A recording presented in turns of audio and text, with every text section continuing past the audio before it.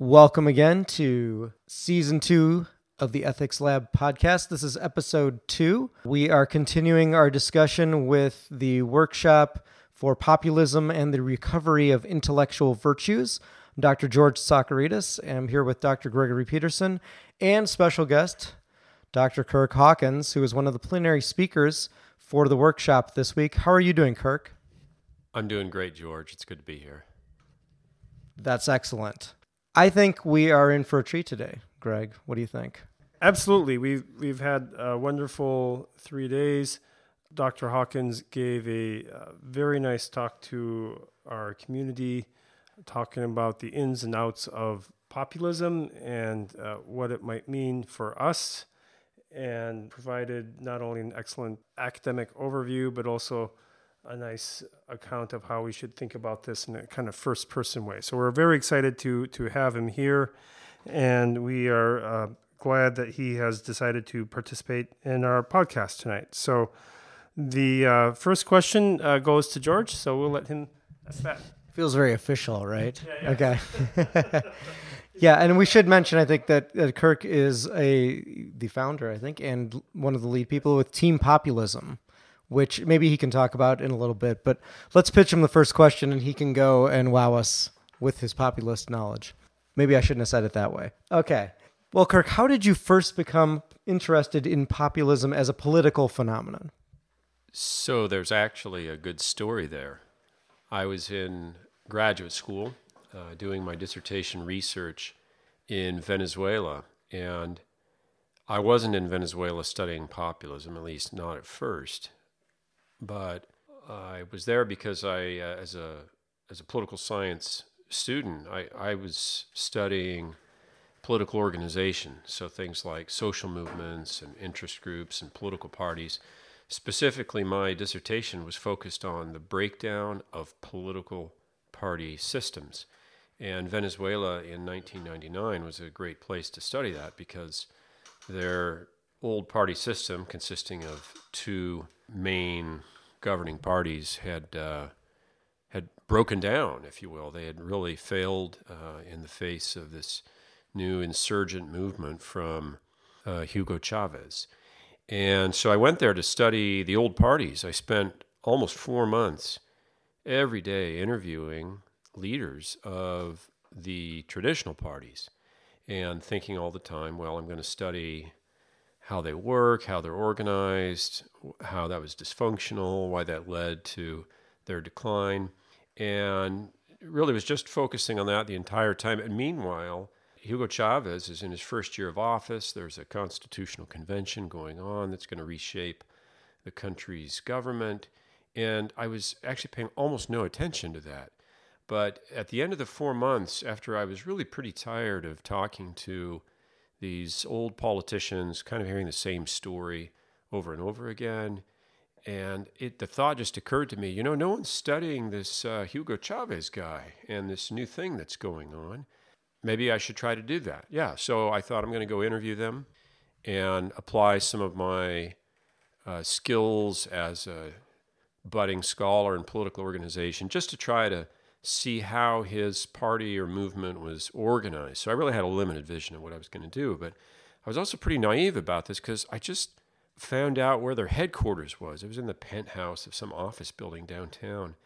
And so I just took the elevator up, got up to the gate, rapped on the outside of that gate until the secretary came out to talk to me and said, well, can I come in and just find out about you guys? Here I am, an American scholar and really interested in you. What can I just come in and talk? And they said, sure, come on in. So it was, again, in retrospect, of course, after what happened in Venezuela in subsequent years, in 2002, there was an attempted coup against Chavez, and a lot of people in his movement really closed up. They didn't want to talk to certainly American scholars like myself, and there was a lot more suspicion. But at the time, it was really easy to get in. And I went in thinking I would just describe the organization and actually interviewed then. I ended up interviewing over that week a couple dozen people, many of whom were very high up in the government, who at the time were kind of new and fresh and young and really excited to have somebody who wanted to listen to them. So anyway, the short of it is, after collecting a lot of information, I realized that the story about their organization, although it was one I could tell and I tried to do, wrote it up in a paper, what was far more interesting was that this thing just seemed really crazy. They seemed to me crazy and radical and completely different from the leaders in these other parties. So I knew there was something there. There was a bigger story to be told. And at first, by the way, I had no idea what it was about. I was trying to put my finger on what made them different and couldn't do it. My training was in an area of political science that we call rational choice institutionalism, so drawing heavily from theories of economics. And that really, of course, it wasn't equipped to help me understand it. And what happened, fortunately, a friend of mine, a scholar, had heard that I had learned something about this party. He invited me to come give a paper at a conference, but he said, I want you to come and write your paper on whether or not you think Chavez is a populist. And I said, what's that? And he said, well, here's a few things you can read that'll tell you about it. And I read one thing and said, that doesn't feel right. That populism work that word doesn't stick. And I read another thing and said, this really isn't doing it for me. And then I read this third one that was written by this, I don't know, sort of like a postmodernist scholar or something, someone who dealt with radical cultural interpretivism. And I read this and I said, this is it. This describes Chavez exactly. And it was just appalling to me because I thought this man comes from an intellectual tradition that's very much at odds with what I do and what I study. But he had got it right. So now I knew, populism. Let's see if we can figure that out. So it kind of went on from there. You describe your approach to populism as an ideational approach to populism. So you mentioned a little bit about this issue of trying to understand what populism is. So could you just tell us what this ideational approach is and why it's significant for your work? Sure. There are a couple ways of understanding that word. The first thing you need to know, there's sort of maybe it's an open secret about the word, but the word, we picked it for political reasons because I had a way of talking about populism. I like to call it a discourse or a discursive frame. But a lot of other people working on populism like to call it a thin-centered ideology. And the fact is, once we all met each other, we realized we were talking about the same thing. I mean, the labels were different, but the content of our concept was identical. But now we had this problem because we didn't want to let go of our labels. And so we picked this as a compromise. We said, well, let's just say we're all doing an ideational approach. Good. And so we've settled on that. And it makes things a lot easier because when you're writing this up in an article or in a book, you get tired of having to say populism, a discourse or thin-centered ideology. And now you can just say populism understood ideationally. Yeah. Well, anyway, there's, of course, some content there, and that's what I hear you asking me about. And what we call it ideational to distinguish the particular way we have of defining it. I call it particular. I think it's increasingly common and accepted as a really helpful way of seeing it. Essentially what it does is it says populism is mostly about a set of ideas, and these ideas are distinct from the issue positions that we often associate with populists that we're most familiar with. So it's not about your radical right-wing positions, about immigration. It's not about radical left-wing positions, about how to run the economy. It's something else. But it is a set of ideas, just a different kind. And specifically, we say that populism is a kind of discourse or thin-centered ideology in which we see and talk about politics as if it were a kind of cosmic struggle between the will of the common people and an evil conspiring elite. That's it. So if you talk about and think about politics that way, as opposed to, say, a more pluralistic vision where you see differences of opinion as natural, where you don't like to demonize your opponents, if it's this way that I've described, this we sometimes call a Manichaean way of seeing things because of how you see good and a knowing agential evil there, then we say, well, that's populism. That's it. So it doesn't matter the issue position. In fact, you can combine any issue position, any set of issues, you can frame them in populist terms or not. So we'll often get the question, is this a populist issue? is this a populist position that this politician is taking? And we say there is no such thing as a populist policy. What matters, what makes something populist is not, are you going to raise the minimum wage or do you want to exclude immigrants? But how do you sell it? How do you frame it? And if you see it as part of this kind of cosmic struggle. I should mention, obviously, there are some other definitions. And so using the label helps us distinguish or set it apart from those other ways of seeing populism. And I've mentioned a couple of those now, talking about, you could define it in terms of issues. Another common approach is to see populism as associated with a certain kind of organizational strategy, and usually they associate it with charismatic movements led by charismatic outsiders.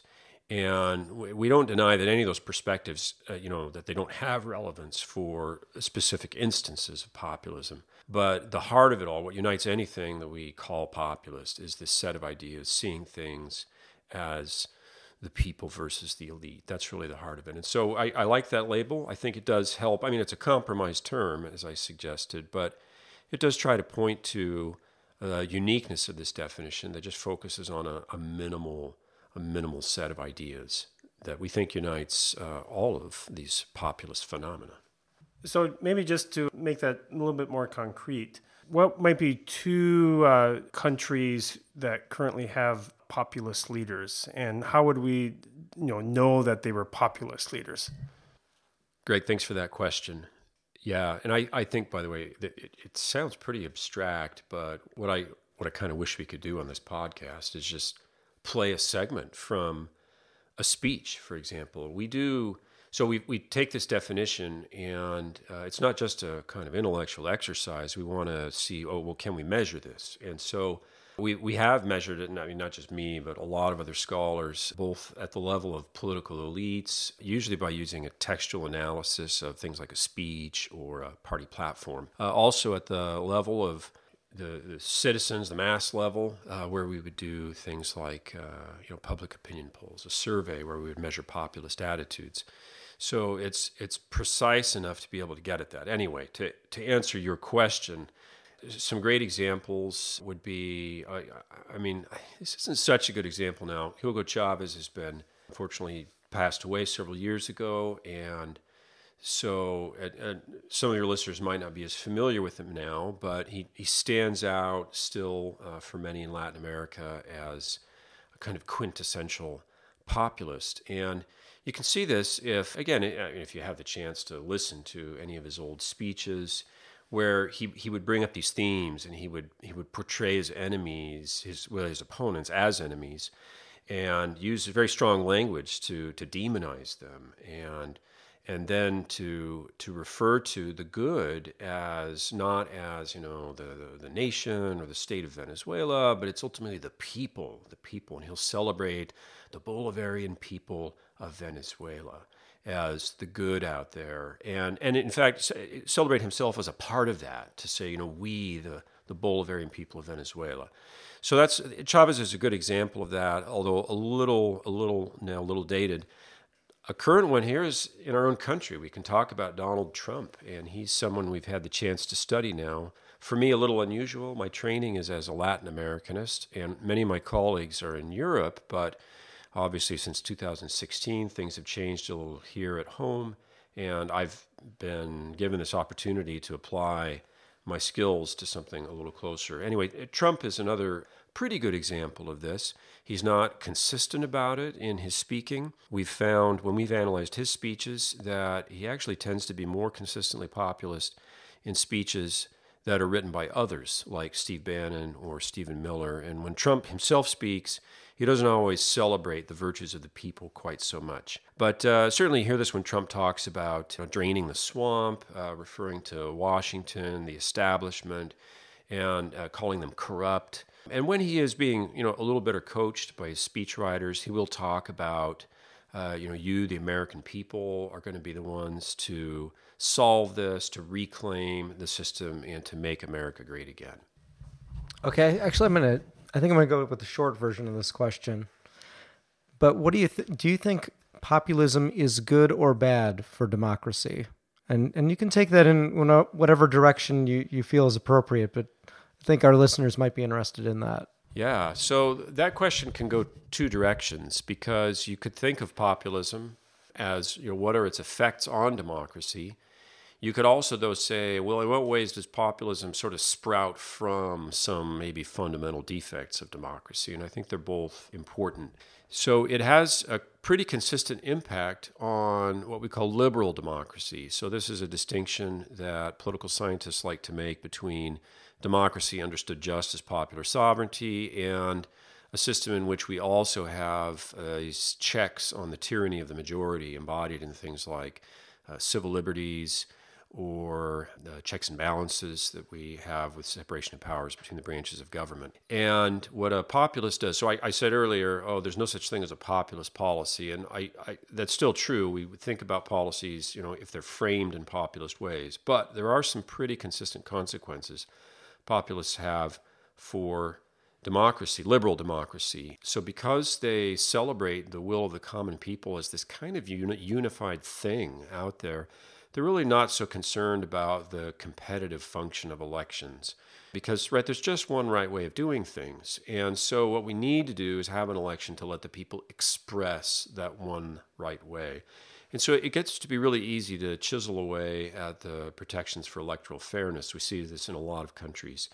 Another thing that happens, of course, if you think that your enemy is really diabolical, an evil elite that's bent on destroying the people and has subverted the system, and that enemy is a minority, then you say, well, maybe I need to restrict the rights of that minority in things like freedom of the press. And so you feel now really willing to do this because you see that group as outside the people and not deserving those protections. So those civil liberties get rolled back. And often because successful populist movements come to power led by a charismatic leader, we see that it's really easy to justify concentrating powers in the hands of the chief executive. So these are things, we see hints of these today now in the United States with Trump's attacks on the media, calling them fake news. We also see this with things happening, say, to the Department of Justice and concerns about their objectivity and their independence. And we see, frankly, that, a lot of calls among his most ardent supporters, this hope or desire that more power can be placed in the hands of Trump and that we don't need to worry as much about Congress in that process, or maybe let Trump run indefinitely, right? We hear whispers of that. So those effects seem to be pretty consistent, and in fact, most cases of rollback, democratic rollback that we see today are happening in countries that have populist leaders. So it's a very serious thing to worry about. I should emphasize it's something that seems to kind of depend on the degree of populism. So the worst effects are felt when we have a highly populist leader. And on the other hand, we have a lot of leaders that are just kind of moderately populist, and we don't see them exercising these same extremely negative consequences. So you always have to judge and say, well, in my country, do I think that this populist is really going to end up quite that bad?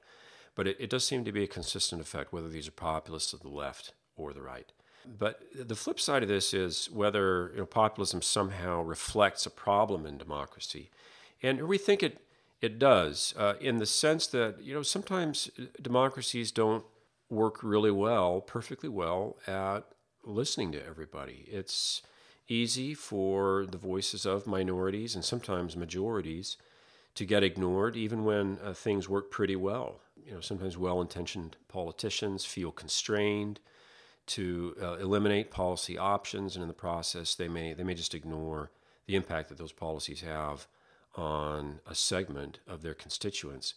We see this, in America today and across a lot of Europe, where a lot of people are affected negatively by economic globalization, for example. And that doesn't mean that that globalization is bad per se, but it leaves some people behind, and you need to think about policies that can address their problems, that provide some kind of remediation.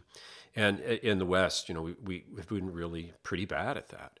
And so in that sense, populism is kind of arising as a critique of democracy. And in some ways that critique is it's speaking the language of liberal democracy. It's saying we as citizens are deserving the same protection before the law as other citizens. And yet somehow the law is being is being handled in a way that systematically ignores us, puts us at a disadvantage. And that's a real violation of democratic norms. So, maybe that doesn't have to happen in a democracy, but it does. And populism then becomes kind of a warning sign and telling you, hey, something wasn't working right here. And you can worry about the populist and the consequences they're going to have on your democracy. But you also need to think about what the situation is that is the basis of their complaint, because there's usually a complaint there that has kind of at its heart a core of legitimacy that we really need to think about and take seriously. Thank you so much, Kirk. So last podcast, we introduced this new question for the season. So we're just calling it the quirky question. So the quirky question for Kirk is, what is the most remote place you've ever been to? To be perfectly honest, I don't think I've been in places that remote. Yeah, so I'm a Latin Americanist. I have been a number of places in Latin America and in Central and South America. I've also had opportunities now to travel elsewhere and work with my colleagues going to Europe. But you think, wow, those really don't feel that far away. And I think, though, maybe the most remote place I've ever felt I was in was not as a scholar, but earlier. So in college. So I teach at Brigham Young University, and the university is owned by the Church of Jesus Christ of Latter-day Saints. And I'm a member of that church and did a couple of years of missionary service, like many of our members do. So I served in Chile. So Chile, now it is, in fact, one of the most physically remote places that I've been to. It takes a little while to get there. You're going to have an overnight flight. But while I was there, during those 2 years, I served in a lot of small towns. And in some of these places, you really felt also sort of distant, even maybe a little bit from civilization. And then one night, I remember I was walking out there. We'd finished our work for the day, walking back to our apartment, and looking up and seeing the Southern Cross in this brilliant dark sky and thinking, I am not at home anymore. And it's actually it's this kind of sublime moment. It's a happy memory, but I realized that I'm a little remote, and I could see it in the sky. I'm impressed with where these quirky questions are going so far this season. So you guys are setting a high bar here. I think I want to give you, could you give us the 1 minute pitch on team populism? I think it'd be good for our listeners to hear exactly what it's about. But give me the 1 minute overview. I'm happy to do that. Team populism is a cross-regional network of scholars who want to study the causes and consequences of populism more scientifically. We come together because we know that it lets us collaborate and produce more data and better ideas. Perfect. And I think that's a great way to end. Greg, you better put away that sea cucumber. We'll have to eat that next time because we are out of time for today. If you'd like to follow us on Facebook, that's / South Dakota State University Ethics Lab, or you can follow us on Twitter. What is it? Oh, yeah, at SDSU Ethics Lab. Pretty straightforward. I shouldn't have to look that up. Okay, and thank you so much for being here, Kirk, and Heather also. And it's just been a great week. We'll be glowing about this into the future as we put together our volume. And we'll leave the listeners with just a goodbye and just a little encouragement to stay a little more ethical. We'll see you later.